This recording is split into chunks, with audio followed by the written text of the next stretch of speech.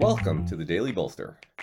Each day we welcome transformational executives to share their real-world experiences and practical advice about scaling yourself, your team, and your business. Welcome to the Daily Bolster. I'm Matt Blumberg, co-founder and CEO of Bolster, and I'm here today with my friend Carolyn Everson. Carolyn is a longtime media and sales executive, including, I think, 15 years running a large part of Facebook's advertising business. She's now a board member on a few companies you might have heard of: Disney, Coca-Cola, and Under Armour, which is amazing. We will talk about those as we go today. Carolyn, it's great to see you here. It's great to be here, Matt. Thanks for having me. You have had an amazing career, and I love doing these in-depth interviews on Friday because I think a lot of people love actually hearing the story of how someone got where they got. So you're super well known for your role at Facebook, but not everyone knows how you got there and the things that you've done since. So I've been looking forward to this conversation for a while. And you and I met pretty early in both of our careers, not quite at the beginning. Very close to the beginning. But pretty early. You actually get credit for me starting Return Path, which is a story for another day. It's such a good story. It's one of my most proud moments. It's a great story, and it's a story of me not doing something else which you and I were working on together, which led to that. So let's start with sort of the early part of your career, and I'll define that for the moment as like pre-Facebook. And pre-Facebook was a lot of stuff for you. It was Accenture, it was business school, it was Disney, which I didn't realize until I just looked at your profile. And probably not a lot of people have gone from, kind of the Imagineering team to the board. It was Zagat. I want to say I'm the only one, but I'm certainly the only one on the current board, that has worked at Disney. Yes. So we'll come back to that. And then Bob Iger, of course. But right. Then Zagat, the restaurant guide, which is where you and I met, and then Primedia, and then Viacom and MTV. So let's do those sort of as a group. And obviously that got you from Accenture in the world of management consulting into the thing that ended up being your career, which is kind of media and ad sales. Sort of talk about that journey. Like how did you end up in the field that has kind of made you who you are? Well, I think it's always easy to look in the rearview mirror and try to piece together, how did this all happen? But I think probably what's most important is to say that it wasn't planned. And for example, Facebook wasn't started when I was in college. So if I had thought about one day working at Facebook hadn't existed. Right. And so the lot of lessons, and I can connect the dots, I think in sort of chapters, are much easier to explain sort of retroactively than perhaps when I was in the moment. But the quick story of the journey is I graduated from Villanova University. I thought I was going to law school. I took the LSATs, didn't do as well as I had wanted to, got into a few schools, but wasn't feeling it. And my brother, who's 10 years older than I am, said, you should do something in business. And I wound up applying to a number of different jobs, and Anderson Consulting, which eventually became Accenture, gave me an opportunity to join their strategy practice, which may not sound like a big deal, but I was the only female hired that year in 1993. I was the only person from a non-Ivy League hired. So it was a big deal to get in from Villanova at that time. And that gave me some foundation for the business world. And then from there, it's really been opportunistic and about relationship building. So I was at Accenture, Anderson Consulting. I was working on a project of strategic alliances, went to Wharton for 1 week to do a management program on the topic. And an executive at Disney was in the class. And on Friday afternoon, he came over and said, would you ever consider working for the Disney company? And I thought it was like the greatest question that had ever happened, because I've been a Disney fan from the earliest I can remember. And so then I went to go work at Walt Disney Imagineering. And that from there, I started to understand that actually where I really love to be involved is with consumer brands that touch people, whether it's emotionally or in utility ways, but can really fundamentally change people's lives. That executive at Disney that hired me, Charles Adams, had gone to business school. So he was encouraging me eventually to go back. I did. I got caught up in the crazy 1997 through 99.com 1.0 craze, and everyone was trying to start a business. I was too. I decided to do one that I was passionate about, which was pets, and attempted to launch pets.com. Got raised money, $5 million from Hummer Winblad. And one of the stipulations was that they would hire a CEO. They did. And when they brought the CEO in, we met and we had a fundamental difference of opinion about the business. I thought she was going to bankrupt the business, and she fired me. So I graduated from business school without a job. By the way, I don't think I knew that story. Yeah. And I'm not, knowing both of you, I'm not surprised to hear there was a difference of opinion. Yeah. So what's interesting, Matt, I'm not surprised you don't know it, and I'll tell you why, which is maybe another insight for this discussion. I buried it, meaning I took it off my resume. I didn't talk about it. Yep. I didn't talk about it until I got to Facebook. And actually, I credit Cheryl with giving me the courage to eventually start talking about it, because I blurted it out one day in a conversation with her that I had been fired from my own company. What I didn't realize is I should have talked about it, because it gave me such cred in the tech industry. People love stories of like failed entrepreneurs or getting fired from, how many people get fired from their own company? But I was embarrassed and I hid it. So when I met you post business school, it was kind of not discussed. And so I'm not surprised you didn't know it, but it is an important part of the story, because I think it shaped me in a lot of ways. My confidence was rocked, and I really started to understand the importance of who I was going to work with and for going forward. Business school happens, as I mentioned, I graduate without a job. I wind up at Zagat. That's where you and I met. It was a really interesting opportunity to be part of a family business, the only outside hire, or the first big outside hire at the time. Raised a lot of money, 31 million, General Atlantic and Kleiner, and sort of was off to the races. But I was, my last name was never going to be Zagat, and that comes with the territory. But it was great learning experience. And from there, somebody that had met me in that process, brought me to Prime Media. And I was at Prime Media for a few years, and I started to really hone in on my general manager skills, not just ad sales. I was running multiple digital businesses. And then from there, somebody had recommended me to go to Viacom. And so that is sort of the trajectory. And then when I was at Viacom, we were working on a massive, massive deal, multiple hundreds of millions of dollars with Microsoft. And that is how Microsoft came to the door and said they'd like me to, go run their sales and trade marketing team. And I think for me, I remember probably the biggest pivots were when I was at Viacom, and I was trying to decide if I was going to go to Microsoft. There were three things that I thought about. One, I really wanted to be in more of a pure digital business because the trends were obvious. Number two, I wanted to be in a global business or have a global role, because it was also very clear that that's the direction that many of the client and advertisers were headed. Well, and the funny thing is, like, Zagat was like a local business. Viacom and MTV were kind of national businesses. Yeah, so the interesting thing about, I know, Zagat, when I was at Zagat, some of the earliest deals we did were actually licensing our content in places like Japan. Right. So I had some taste of it, but I didn't have like a meaty enough global role. And then the third thing was I wanted to run something that was going to be core to the business success.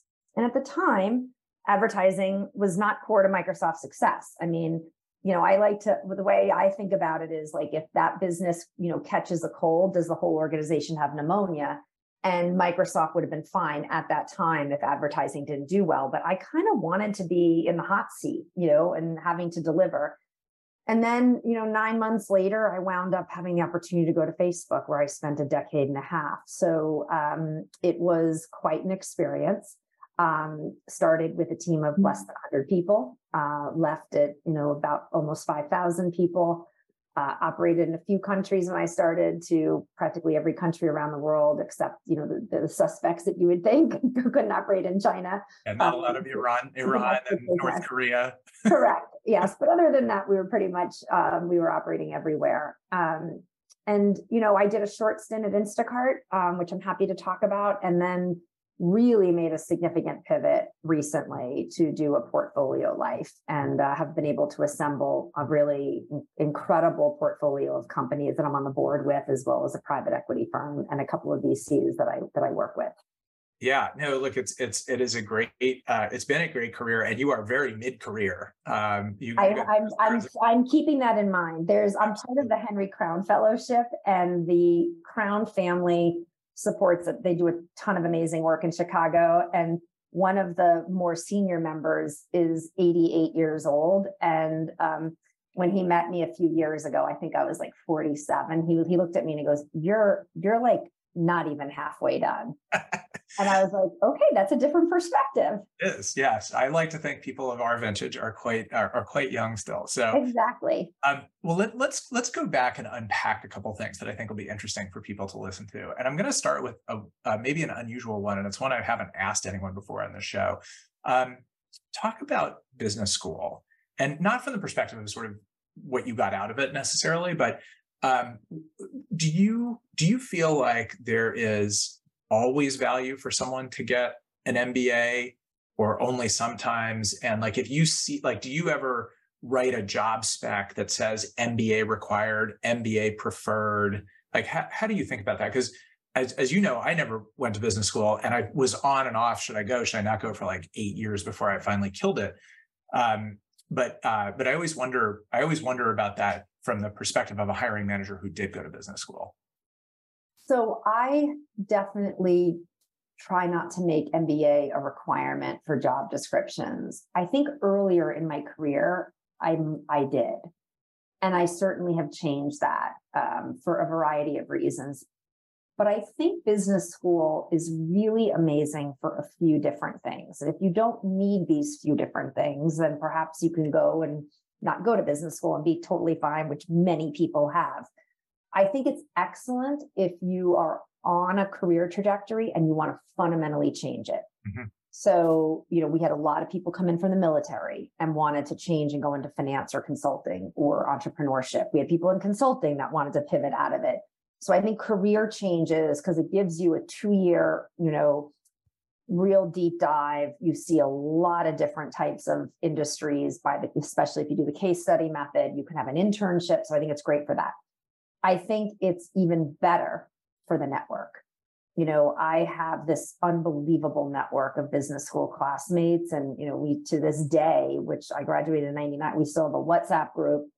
It's everything from happy birthday. We remember people's birthdays to people are looking to raise money for their businesses. They're looking for hiring recommendations.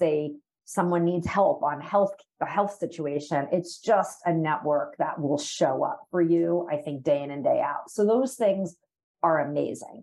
But do you have to have an MBA? No. And I think that you learn a tremendous amount on the job. And I think if you're in something that you love, which, a lot of people are fortunate enough to be in that situation, then there's, no need to step off the treadmill and go get your MBA. Yeah, it was certainly, it was hard to do in the late 90s because there was so much interesting stuff going on outside. Exactly. And I think a lot of people that you were in business school with were probably starting .coms on the side or the like. So, all right, so that's interesting. I want to move now to talk a little bit more about Microsoft. So you said something really interesting, which is that, if you, one of the things you learned was that, hey, if you're going to go do something, you want it to be core to the company, and ad sales was not core to Microsoft at the time. When you took the job, obviously you knew that, right? Ad sales was even less core to Microsoft, but there must have been something, and if I remember correctly, you were hired by Steve Ballmer, right? Yes. So there must have been something in the pitch to you that was like, yeah, I'm going to go make ad sales core to Microsoft. What was that?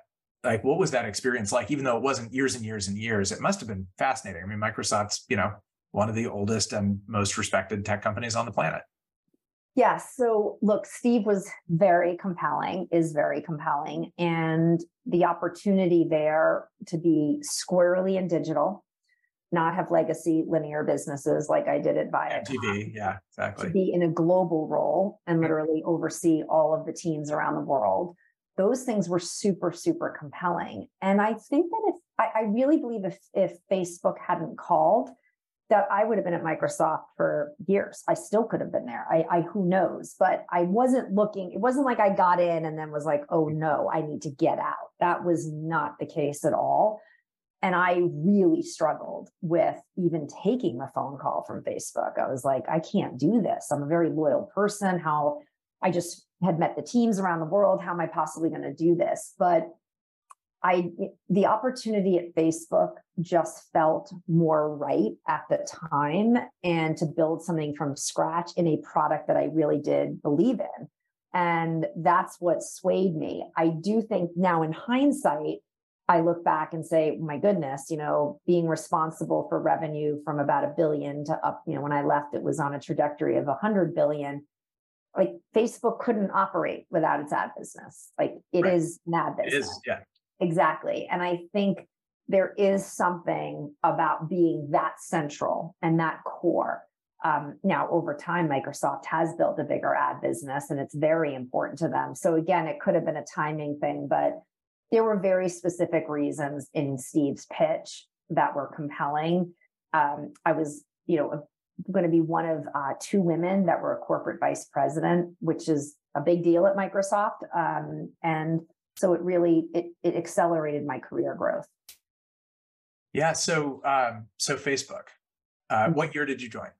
I joined in 2011. 2011. So the company's already been around for 7, 8, 9 years. It had been around, not public yet, Right. but it had been around. It was, yes, pre-IPO. And did you report to Cheryl or to David Fisher? No, I reported to David Fisher. David and Cheryl had worked together for many, many years at the Treasury Department as well as Google. And David was my boss for my entire 10 and a half years. Take us on the inside. What were the leadership levels like at Facebook? I mean, I think for so many people, even people who are in tech, who are, experienced entrepreneurs, even those in media, like Mark, Cheryl in particular, that it feels a bit like amorphous. What was it like being on the leadership team there? I think Facebook's leadership evolved dramatically over, 10 and a half years. You have to realize Mark was sort of growing up with the company. And there's so many sort of remarkable things to say about Mark, but one of I think his best traits is that he is so deeply intellectually curious and would study. Like early on would study like exceptional CEOs, and you could just see Mark's comfort level getting better and better over the years, right? He would do weekly Q&As and those got better and better. He would get better with press and better with earnings calls when we went public. And so, I was sort of watching him evolve into arguably one of the generation's, greatest leaders that we've seen. And he's in sort of rarefied air in terms of that. The leadership team was also really composed of people that had been with Mark almost from the very beginning, at least the tenure that I was there. Folks that had been practically from day one. And many of them are still there. So Javier Olivan is the COO.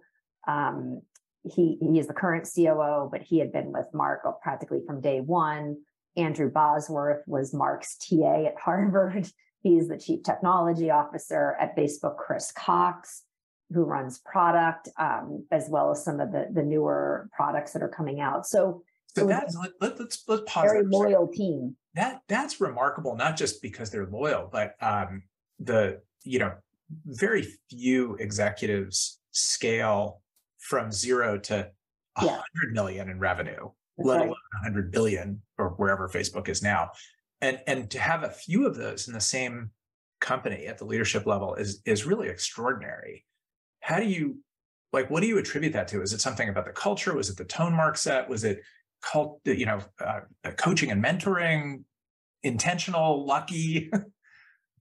I think that it's probably like you put a lot of things in a blender and you mix it up, and this is what has transpired. I think that there was tremendous belief in Mark as a leader and Mark's mission. Because any of those folks that I just happen to name three, Javier, Chris Cox, and Andrew Bosworth, any of those three could have gone on and started their own companies. They're certainly independently wealthy at this point, so they have everything from a financial standpoint. And yet they're completely motivated and come in and work just as hard as anyone every day. And so it's mission. I think it's incredible. They're incredibly mission driven. They believe that they are, serving a purpose. And I think it's hard when you are working on something as grand of a scale as Facebook. I know I felt this when I left. It was like, now what do I do? How do I think about impact when I am having an impact with billions of people every day and 10 million plus businesses around the world? Like, everything is just so at such a scale that it kind of is hard, I think, to find your way after you leave a company like Facebook, because you have to recalibrate, right? You have to remember what it was like to join Facebook, right, when we were not reaching that amount of people or those businesses. And that's an adjustment. That's an adjustment. I think the thing you just said that was interesting, because my question was about, like, how do these people scale themselves, or even how did you scale yourself? And your answer was about mission and purpose. And, having a strong mission and purpose and feeling the impact of your work is absolutely like rocket fuel. Correct. Right. So I get that. And that still doesn't make you capable of being a strong and effective executive of a giant business when the last thing you did was a small business. So even for you, as you think about how you scaled your own capabilities over time, how did you think about that?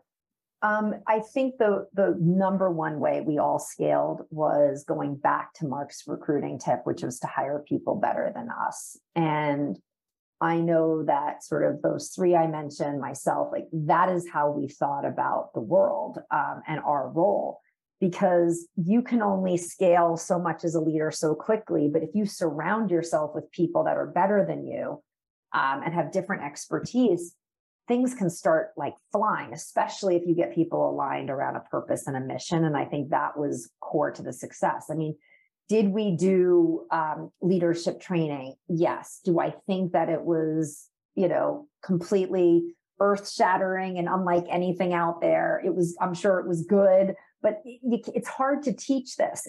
And you're absolutely right. That certain leaders, I had leaders that were amazing at opening a new office in a country, getting it to a certain level, and then they just hit a plateau. And you would see it. You would see it in the numbers. You'd see it in the pulse scores of how their teams were feeling about the opportunity. And my job was then to say, okay, one of two things. Either, look, you've been amazing at this and sort of time to tap out and gracefully figure out how to do that with them, or let me get you into another role that allows you to build something up, because maybe that's what you are. Maybe you're the 0 to 1 person, but you're not the 1 to 10 or 1 to 100. And you have to know, I think, your skills and the team around you in order to get people in the most effective roles. Let me ask a different question about Facebook, which is around Cheryl, and in particular around Lean In. So I think you were there when she published Lean In, and I read it like the minute it came out. I loved it. I wrote a blog post about it. I actually got an email from her like the day I wrote the blog post. So clearly, like, one of the PR people or book promoters was like, "Hey, this is like a CEO blog. You should write him a note." I got a very nice note from her. What was the impact of Lean In, either to you or within Facebook? Because obviously it had, impact and ripple effect, in the world at large. But was that a big thing at Facebook? Was it a side thing? Well, I think that Cheryl's vision on Lean In and her work there definitely set a tone around diversity of leadership. And that was something that, obviously she cared deeply about. So did Mark, by the way. So it wasn't just Cheryl. And I think that it showed up in particularly women wanting to advocate a bit more for themselves, potentially apply for jobs that they otherwise may not have applied for because they were finding inspiration in the stories that were shared.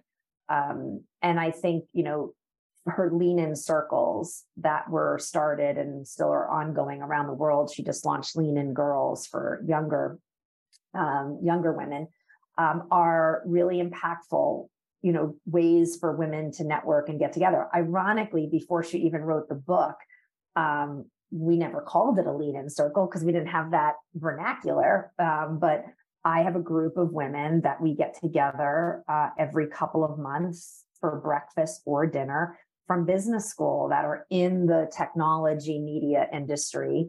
And we share everything with each other, how our career is going, how things are going at home, whatever challenges we might be having on any level.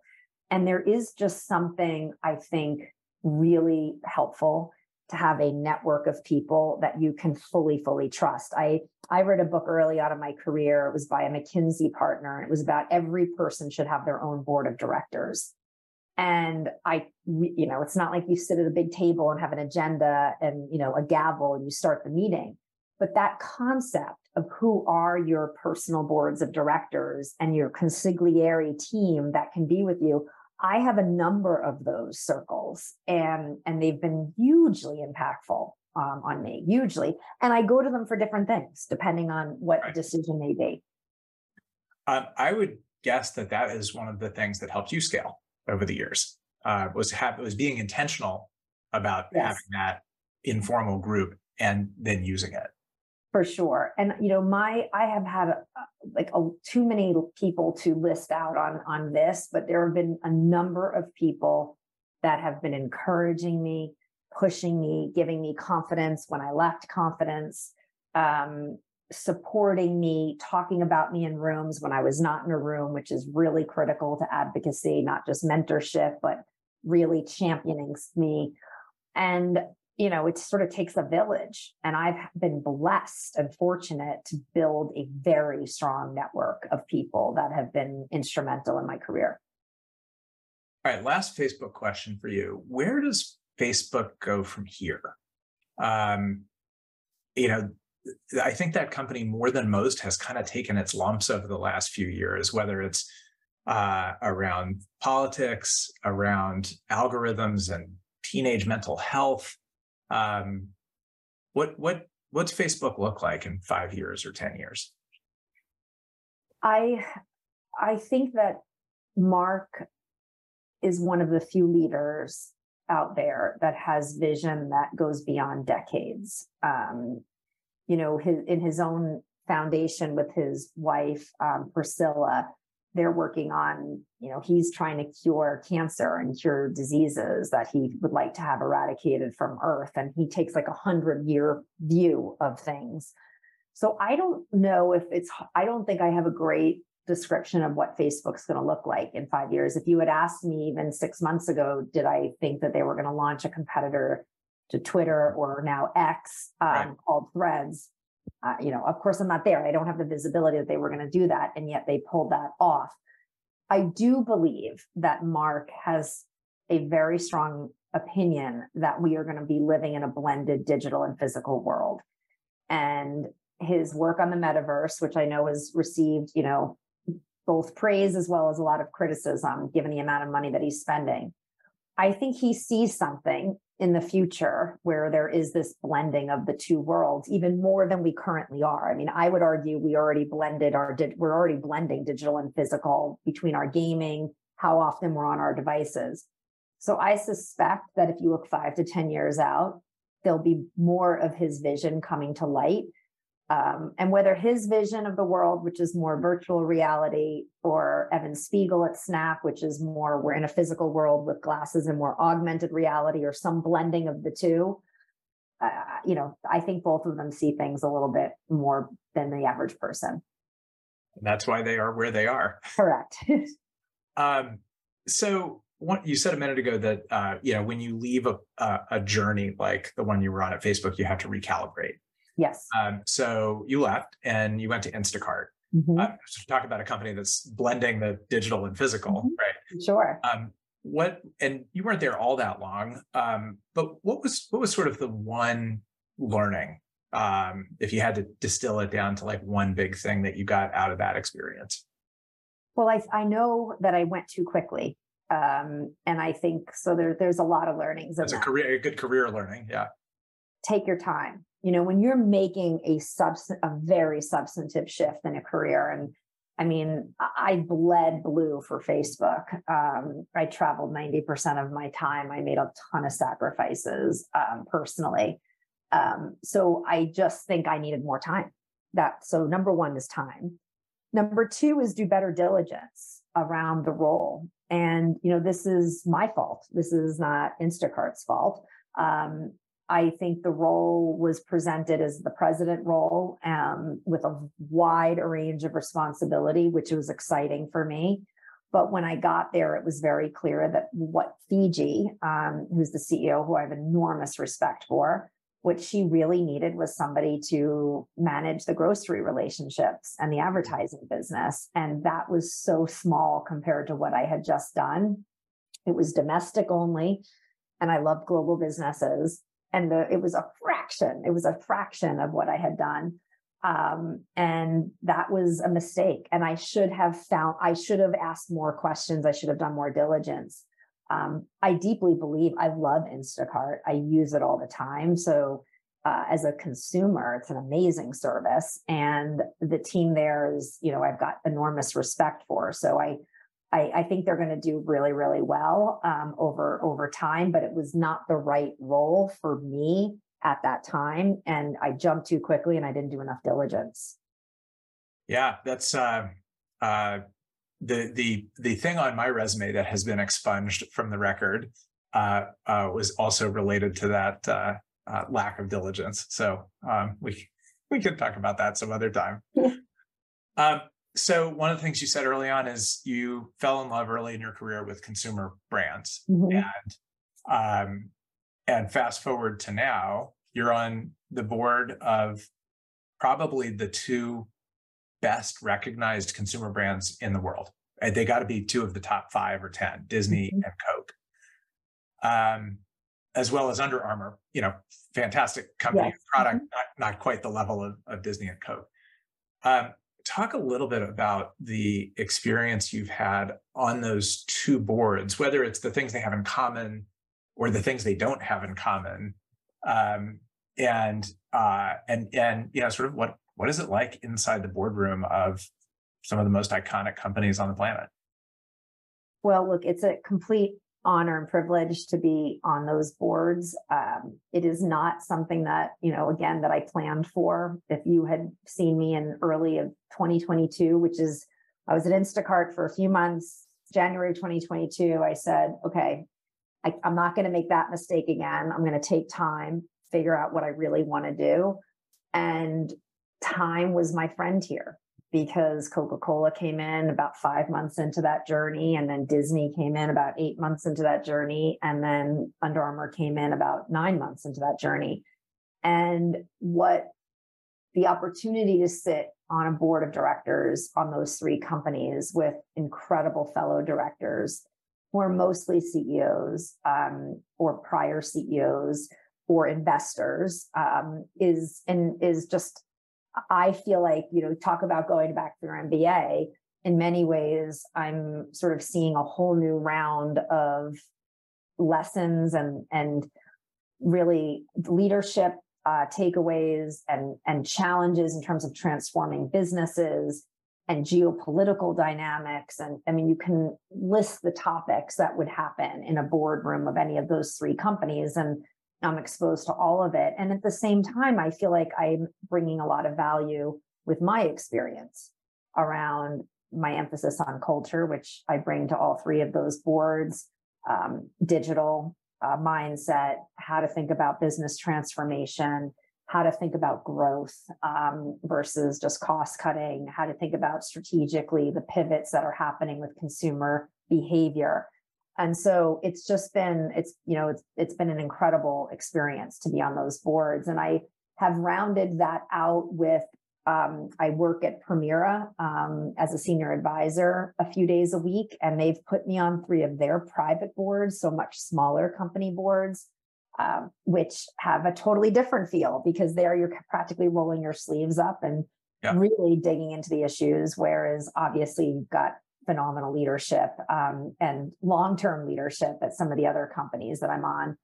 And then I do some work with basic startups. I'm helping Victress Capital with some of their portfolio companies, and I'm an angel investor in a number of companies, and I sit on the board of a company called Unitary, which is an early stage AI brand safety company. So I have this, some of my meetings are 4 people on a Zoom virtual, and we're literally like going through, okay, this is what's the pitch going to be, and which partners are we going to talk to, and how do we price this? Like, I go from that to sitting in a Disney, Coca-Cola, or Under Armour board meeting with topics that are, macro in nature around strategic transformation. And so intellectually, it's super interesting to put the portfolio together. I'm sure. I can only imagine the board meeting around Florida and the political situation in Florida with Disney, like backed up against a startup board meeting where you're trying to teach a CEO how to read a P&L or how to read a pitch deck. So